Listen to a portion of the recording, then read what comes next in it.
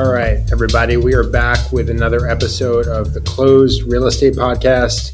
It's Lee and Brad today, and we are super excited to have with us Yiannes Einhorn. He's the managing principal of Grid Group, which is a New York City real estate development firm with a dedication to quality and craft.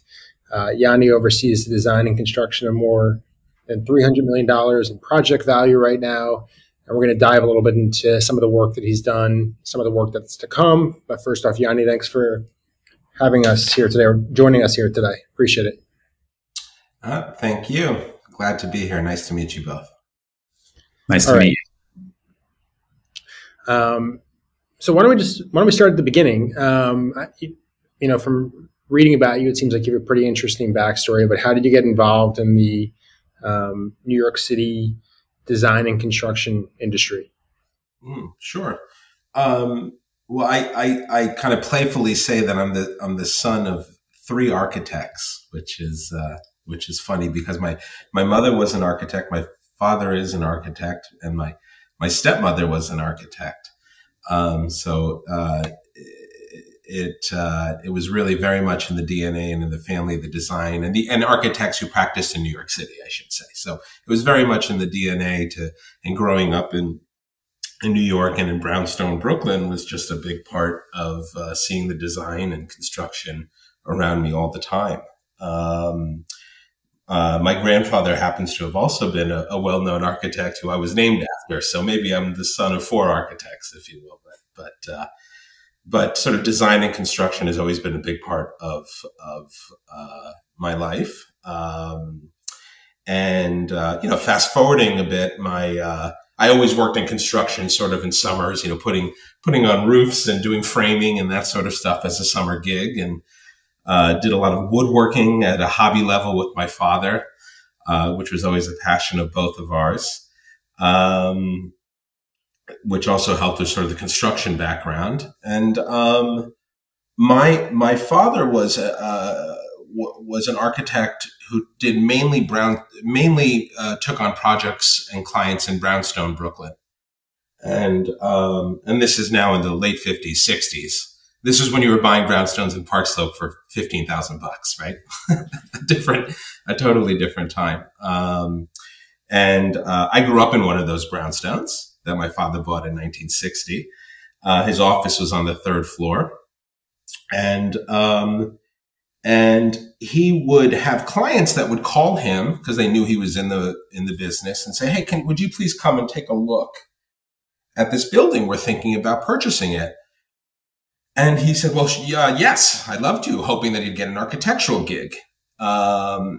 Eventually that turned into a business where he said, I'm going to charge to go look at these buildings. And if I get the architectural gig, I'll give back the fee towards services. And if not, at least I got my time covered.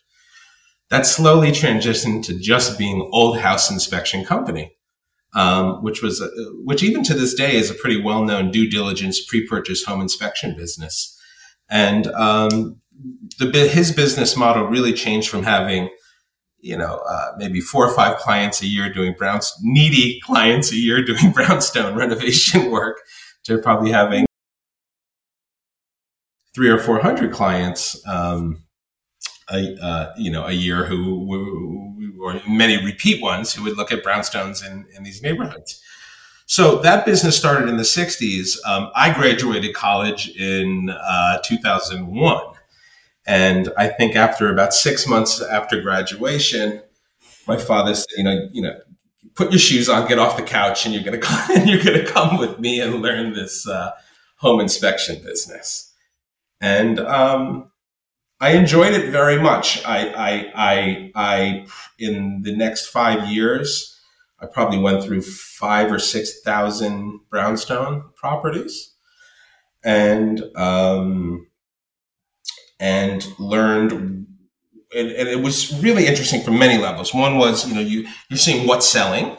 So you'd see incredible design, because we could be looking at a $250,000 shell of a building, maybe in Bed-Stuy at the time.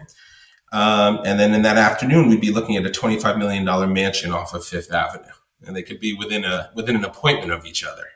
And some would have incredible, and some, and the people you would meet that were involved in those transactions, and the design and the care that went into all of these buildings were so unique. It was just incredible.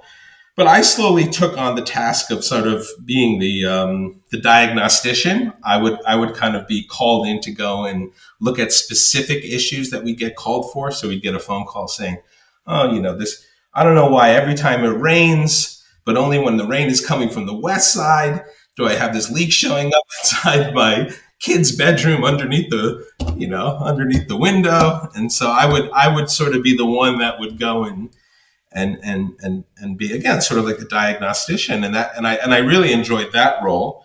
And then slowly I started to get an itch saying, Dad, there's so many opportunities. I think we're such an interesting barometer for the business. So we're getting 10 phone calls a week to go to this neighborhood where we didn't even a year ago.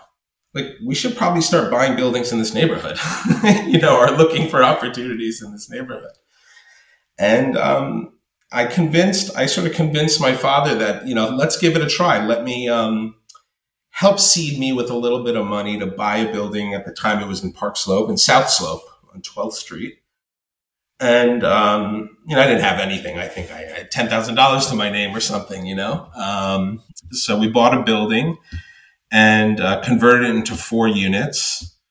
I think with that building, each apartment made $200,000 or $300,000 or something like that. So it was almost like $1 million in a year. When I was 27 years old, it was mind-boggling. And I said, "Dad, I love this home inspection business, but I really like this development business." I think we can take all that we know about construction and what goes wrong and what goes right and what people are looking for. And if we can keep the home inspection business going, so we can still have those indicators of what people are looking for, but also seeing where things are failing, and turn that into a business of building, I think we'll set ourselves apart. And so you almost used the home inspection business as like a market predictor business that helped influence the bets that you placed in various markets. Is that right? Yeah, I think it is true to an extent. I mean, frankly, we should have gone into certain neighborhoods where we were getting those phone calls, but we still weren't quite sure that we were believers yet, right? So I don't want to say we used it as such a good telltale, indicator, but we still stuck to our guns mostly with locations we were comfortable with. But I think a lot of it was design. You see these incredible designs. We had the opportunities just to go into some really fantastic spaces. You say, "Wow, this is incredible that how somebody put this detail together, or how somebody married these two materials together. We could do that and do that on production level. It would be very sexy and be very appealing to many people." And I think we successfully did that. Or see layouts. Wow, I can't believe this is a 700 square foot apartment. It feels like it's 1,000 square feet. How'd they do this? And you just get creative ideas. And I think, unfortunately, I'm much less involved. In fact, not at all in the home inspection business anymore. So I wish I could tell you that we have I still have a lot of that that input, but it's turned into just a development business. We were going to mine you for information for our own purposes. So I guess that part of the interview is not going to work anymore.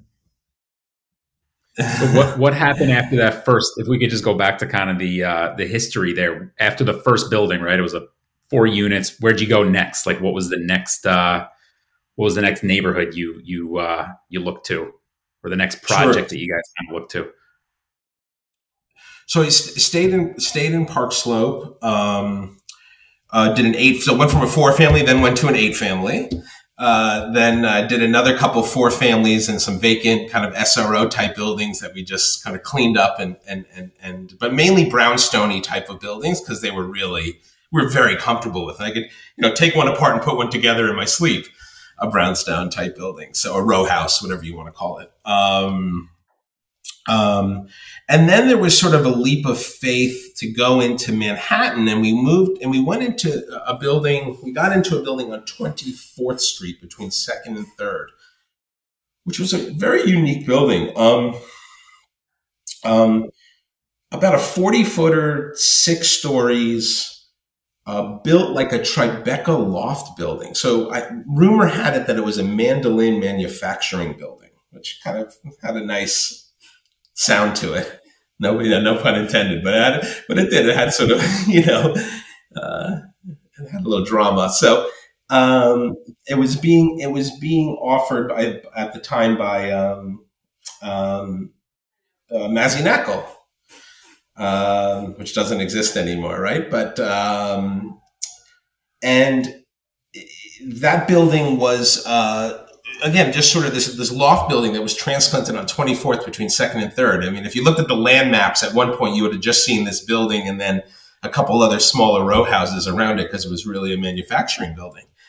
It was a woodworking shop that was in there at the time, and it was being sold mistakenly by the brokers. They were saying, if you want to do a residential conversion on this building, you're going to have to tear 30 feet off the back of the building in order to get legal light and air. And which is what like many people are talking about today, right? With these office conversions, how complicated they are. But so this one was, they were saying, oh, well, you're going to have to. And we said, well, that's not always the case because, buildings built prior to 1961 have certain exclusions for doing loft conversions, Article 7B conversions or conversions of non-conforming buildings, all of these zoning and multiple dwelling texts, which we know well because we have this architectural and engineering background. So I've read the zoning text, the 5,000 pages of it 3 times. Most people can barely get through it once, right? So we Did you listen to it on an audiobook or you actually physically read it? Actually read it. Yeah, no. Oh, okay. Actually read it. An audiobook would be a clever idea, though. So we knew that you didn't have to do that because there was enough of a rear yard that would satisfy the relief that's offered as of right. So so we were like, no, you don't have to do anything. Like, that's fine. Scare away everybody else, but we know what we could do here. And so we jumped on it. We bought it. We were buying it for a couple $100 a foot. You could buy a building like that at the time. And did them as like white boxes, brought up new plumbing and equipment, kind of more so glorified white boxes, and sold those off. And that was sort of our entree into the New York market, into the New York City market. And then as that was successful, we bought a ground up project on 22nd Street, not too far from there, which was another 6-7 story building. And then that morphed into doing a building on 16th Street, which is actually where I am now, which was a large sort of 15 unit, 60,000 square foot building, 12 stories. And of course, Central Park North was also a ground up 13-story building. But I would say that once we got comfortable and did the toggle from going from just doing a renovation of an existing building to ground up construction, which is not an easy kind of cliff to jump off of when you're very comfortable doing just renovations. But once we did it, we never looked back. So I don't want existing conditions anymore. I just want to create my own conditions and build anew. What were some of the challenges? It sounds like, I imagine there's a number of reasons why it was a more attractive business model, but what were some of the challenges in the toggle? What were some of the things that you had to get up to speed on quickly when you were making the transition from rehab or renovation to ground up? Sure. Well, the building department, and filing process was so much more intense, right? A new building versus an alteration. If you're just doing an alteration type of application to convert a building or to renovate existing apartments, it's a pretty basic application, versus all the filings and supplemental filings and, to do a new building, which we didn't, you get through your first one, you learn 90% of it, and then the next 2 or 3, and you feel like a crackerjack at the building department. But it takes a long time. So I'd say the filing process is intense, and then We just had never done, we had done plenty of underpinning and digging down and creating subterranean spaces, but we had never built foundations. We'd inspected them, we'd looked at them, but I never knew what it would really take to have an excavator on a job site. We were digging by hand. It was just it was a totally different animal. But again, once you start with it, it's hard to look back. But having said that, if I could find a beautiful vacant building in nice shape, I would jump on it. But I think that's also part of it, right? There's probably more competition for buildings that can be cleaned up and either rented or resold than a site that has to be demolished, full building department approvals, and rebuilt to then be, leased up or resold. So I guess for a family and someone with design in the blood, that creativity is probably scary for some people. The blank slate fear of the unknown, but to you, it sounds like it's exciting. Is that a fair interpretation of part of what's going on here? Yeah, no, I think that's right.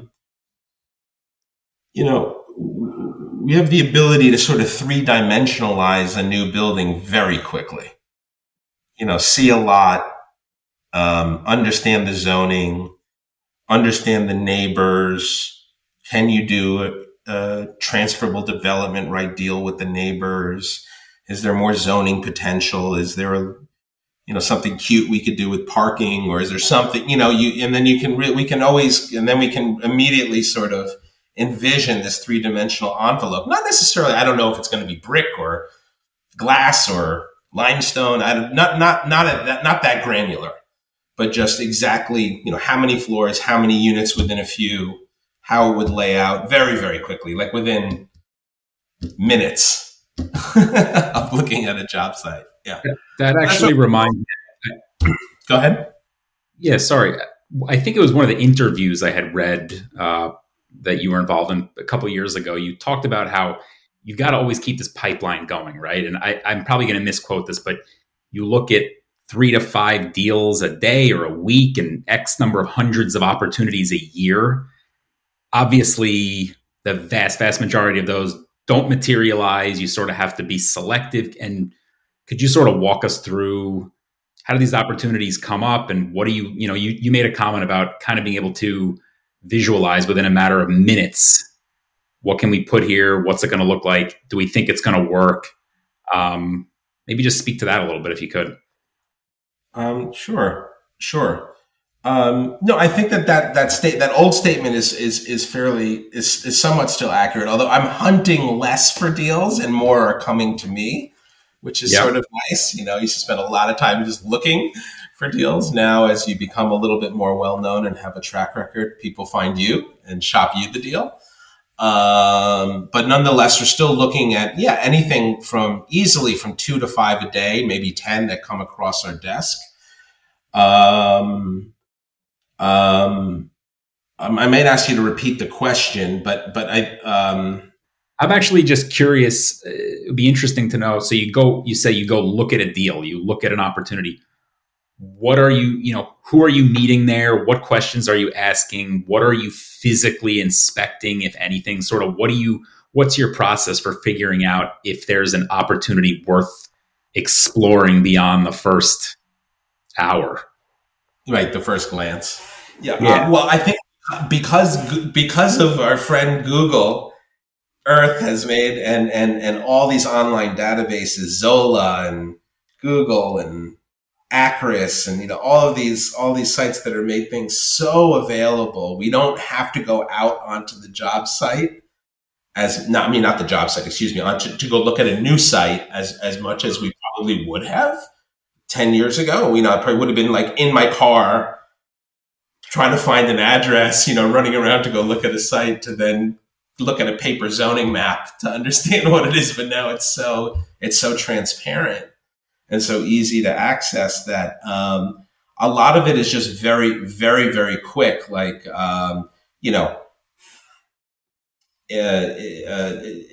is the site of interest, number one, location, right? And then if it's not in a location we're interested, we dismiss it immediately because there's just not enough bandwidth to just do something for fun. So we're really looking at specific locations. So we will dismiss a lot because they just don't fit our criteria in terms of location or size. And so that's an easy weed. And then, the zoning, is the site being advertised correctly? So we'll look at very quickly at the zoning to make sure that if they say you can build, 100,000 square feet, is it really 100,000? Or is it 50,000 residential and 50,000 community facility? And you're like, well, it's not really 100,000. I mean, it is, but it's not, it's not going to, but they value it based on 100,000 of resi, but it's really, 50-50. So and then if that's the case and the pricing is still, reflective of resi pricing, we know that it's not a real seller. And then we might just dismiss that right away. So we do these kind of quick weeds and weed outs.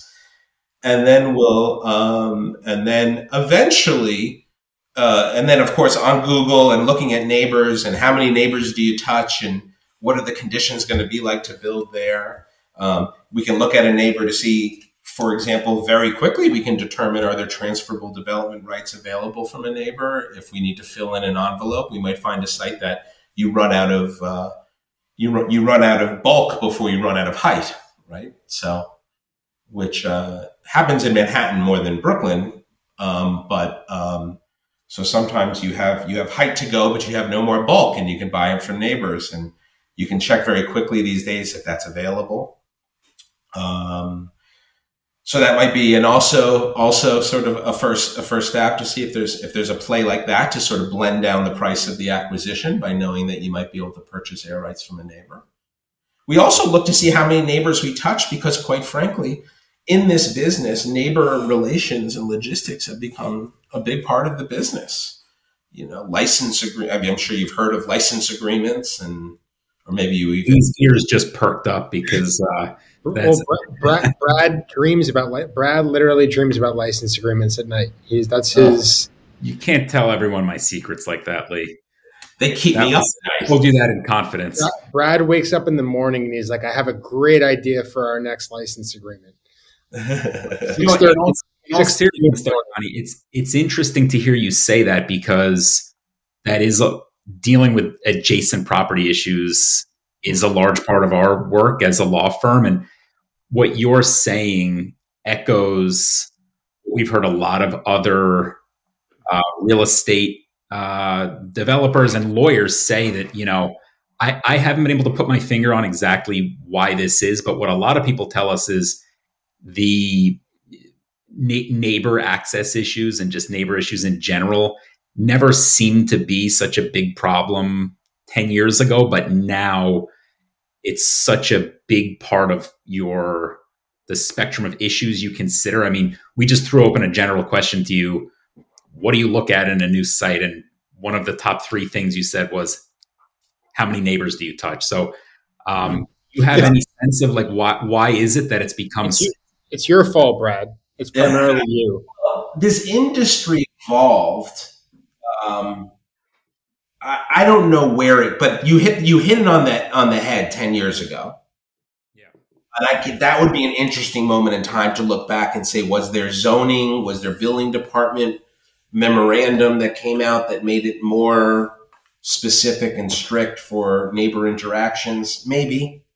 I can't actually remember, but I'll go look. I think it's probably SEO and owners going on Google and typing, my developer wants to build next to me. What do I do?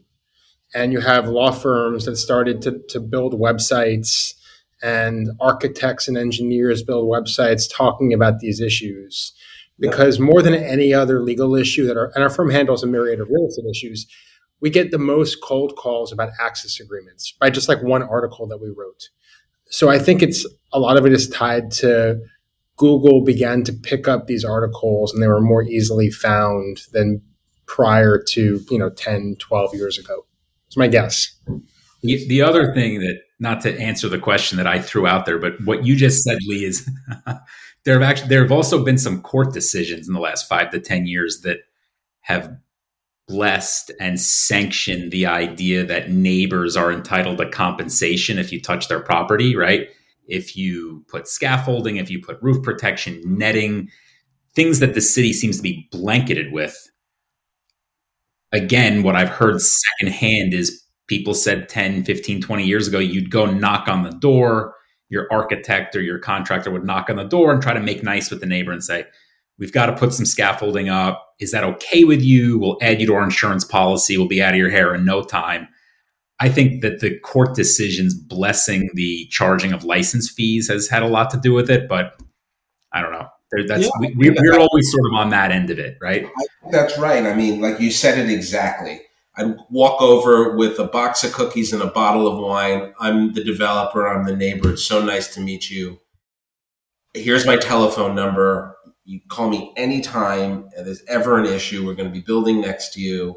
We might need access. Be lovely if I could throw an extension cord over and we could use some electricity or use some water, these are the kinds of conversations, if we'll send you out of town for a weekend when it's going to be really noisy, it was just like, a scratch your, and I would, and whatever you want, whatever we need to do to make you happy. You need the fence looks really crummy in the back. We're going to put a new fence. We're going to, we'll repave the front yard. We're ordering some windows. You need a couple windows, no problem. Whatever. That was the attitude. And I don't know if somebody screwed that up. I'm sure a lot of people screwed that up, by the way, right? People did awful things to neighbors and didn't deliver, and that's also what happened. But for us, it was great. And then boom, 10 years ago, it became this industry. And I used to joke around. We'd say, "Okay, let's look at the lot. Look at the tax map." I said, "How many neighbors do you touch?" Shit, 6. Like, okay, 20 grand a piece, 120 grand. Just put that in our line item budget because whatever it's going to be that. We're probably up to 50 to 75 grand a piece. Maybe even 100. You might be $600,000. If you're touching 6 neighbors, one of them could get 200. One of them, they might be doing local law work in 6 months, and they know that, so they're not going to hold you up. They're going to say, "Listen, just be nice to us, and we'll be nice to you." And we hope for that because that's the way we operate.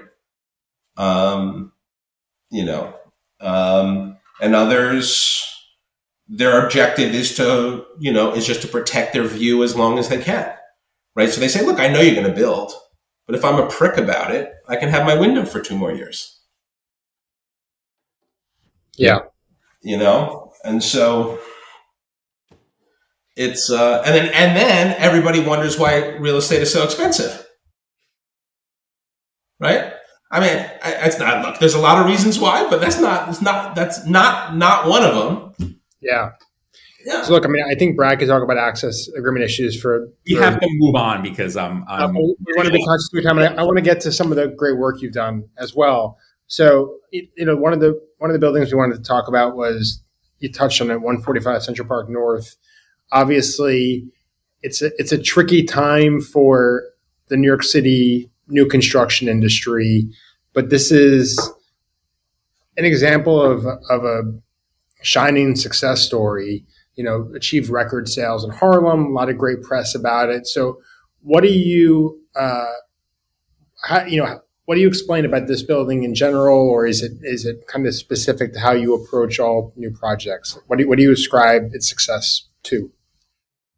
No, well, thank you for recognizing the project and the nice accolades. We're very proud of it. Neighbor access relations, right? That's right. That was a reasonable one. That was more, that one actually went reasonably well, but we touched a lot of neighbors. That was a very unique site. So I got into a partnership with my business partner around the time of that deal. And he was very bullish on Harlem, whereas let's just say I would have been more bullish in Brooklyn. I grew up there, I knew it better. And he just had a real fondness for Harlem. And we both like Manhattan, downtown Manhattan. But knowing that he was interested in doing something in Harlem, I sort of put my feelers out. Um, and I remember getting the listing, which the only reason we got it was because we had just closed on something else downtown.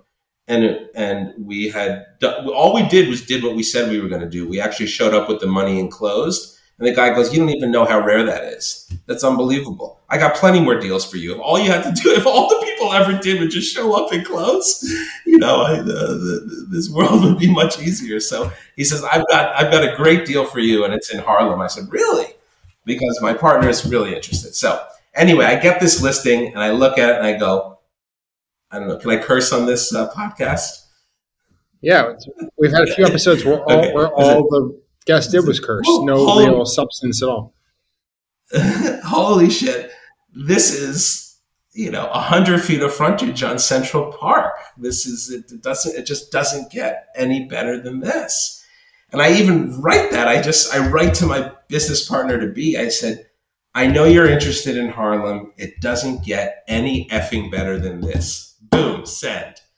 Writes, within, I don't know, 30 seconds, writes me back, says, "Let's go. That's it. This is what we've been looking for." I said, whoa, I haven't even really dug in yet, but we start looking at the site more carefully, and it's 100 feet of frontage. The unique part about it, don't quote me because I don't have it in front of me. I want to say it was maybe 75-foot deep lot, maybe a 60-foot deep lot. It was a shallow lot.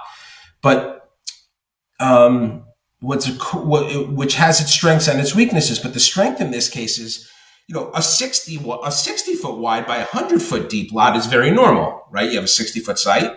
A typical lot's 100. So it's really, you turn that. You have a 100-foot wide site, but it's only 60 feet deep.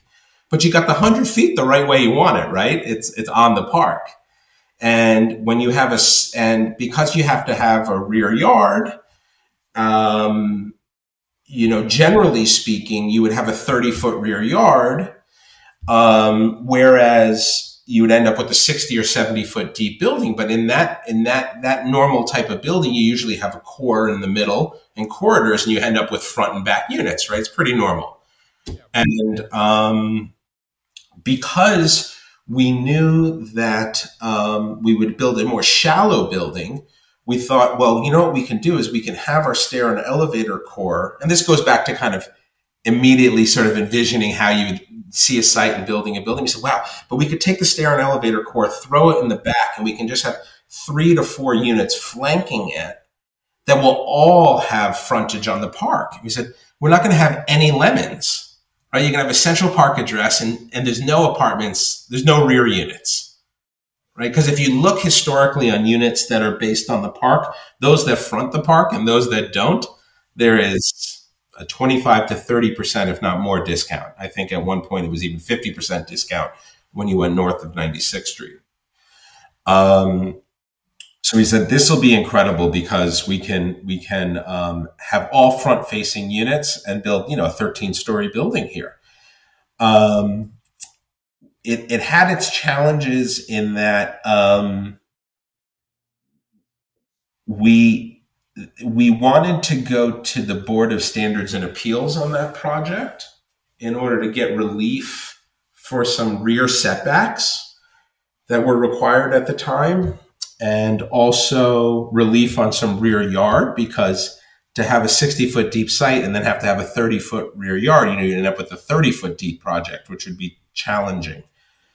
So it took a long time. We went to BSA. The day we're about to get approval, or like within a day, and hundreds and hundreds of thousands of dollars, if not millions of dollars, and time, the ZQA gets approved by city planning, which was the largest sweeping zoning changes, I think, since the 60s.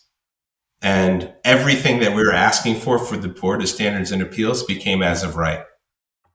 They had shallow lot provisions for rear yards. They got rid of rear yard setbacks. They, even front dormers, the rules were better established. So quite literally, every single thing that we were asking for, that we spent 2 years negotiating, just became as of right. So we abandoned our BSA case, refiled the drawings, did an as of right building on that project.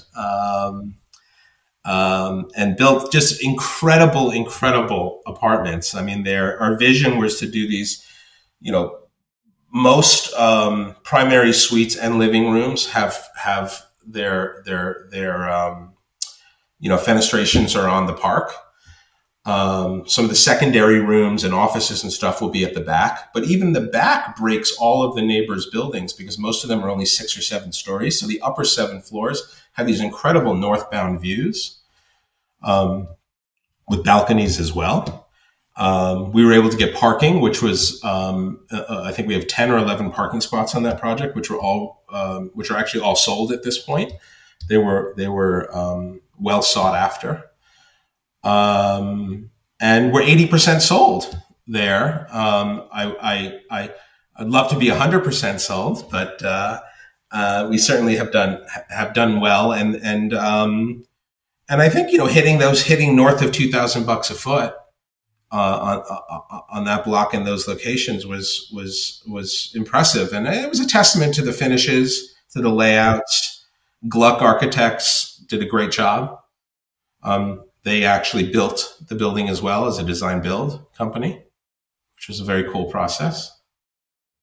I'm sorry, I talked too much.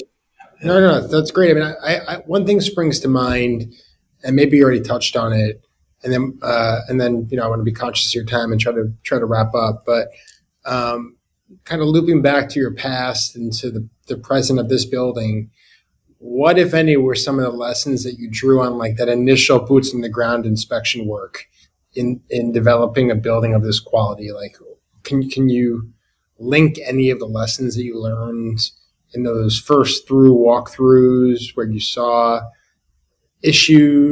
identified issues for single family owners that you kind of transferred to this project? Well, I think one of the main things that we're incredibly sensitive to is just our sort of masonry and roofing, waterproofing, systems. Because 9 out of 10 things that I was ever called in for were water related, right? The floor is buckling, the ceiling is leaking, stuffing's coming in. Every time it rains, it does this, right? Why does it smell mildewy? And those are things that are hard to fix and uncomfortable situations to walk into people's places that have purchased apartments for a lot of money and their floorboards are buckling, right? It's not a place you want to find yourself. And it's certainly not a place I ever want to find myself. So we just put a tremendous amount of emphasis, money, and skill into our waterproofing membranes. Because again, you can't find yourself in a position where you're in an apartment where you're having problems. Certainly not ones that you're selling. Any apartment, it doesn't even matter how much money you're selling it for. You just don't want an unsatisfied, customer. Yeah. It's funny. I think 90% of our calls are either access or water. So this, I was waiting for you to say, I'm the access agreement guy. Lee is like the leak guy. You have a leak and you don't know who to call Lee Bergstein. Oh, good. Look, one of the first buildings we put up ground up on 13th Street, I remember it well. We spent about $350,000 on superstructure. We spent $350,000 on waterproofing. That doesn't say, which is bananas. As much money on concrete as we did on waterproofing said concrete. Right? But 12 years later, I never got a phone call. And we do our shower stalls the same way. And I did gain some of that knowledge from the home inspection business as well, like going into these fancy pre-war co-op buildings and hearing what the supers and what the project engineers would make their clients go through when they were doing renovations. They were doing this incredible waterproofing fiasco on every wall of a bathroom that these poor people, they're like, I just want to spend $5,000 and renovate a bathroom. They're spending $20,000 doing, waterproofing because the co-op board was making them do this and what turned in. But I'd say, it sucks for them. But this is incredible. This is the way you should just build a bathroom because, in vertical living, you can't have problems across units and things. So like we just like you pick up those little things and now you implement them. And yeah, like we spend a lot of money in our bathrooms, like doing that type of work. Now, how you receive value for that, we haven't figured out yet how to tap into. How do you educate the consumer well enough to know that what they're buying is so much better because it has all of these things that are put in it? Right. They need to have experienced something bad first in order to appreciate the value that you're delivering. Because I think most new construction buyers just expect it. Oh, I'm buying new construction. It's going to be perfect. There are not going to be leaks. Everything's going to be okay. And the reality is that's not always the case. But you can't like say, hey, we're charging you a little bit more because the roof membrane is so much better than the comparable buildings in the Central Park area or in Brooklyn. So it is challenging. It's hard to tap that value. I mean, the best that we can do is we hope that our previous customers are so happy because they haven't had these issues that they tell their friends. Yeah. And then they wait for our next project, which happens. And that's it's lovely. But yeah, no, waterproofing and access agreements. That's the name of the episode.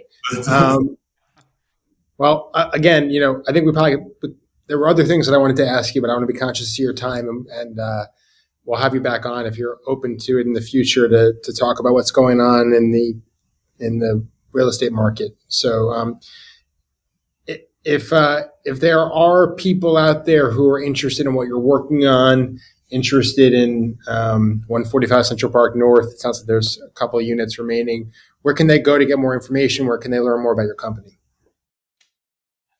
Sure. Thank you for asking. Well, Grid Group is the name of the company. We do have a website, gridgroup.com. 145 CPN has a similar website, which shows the project and of course on Street Easy, there's links to the various addresses and projects. But we try to keep our website, not as current as it should be, but we're working on it, and we'll have links to those various projects.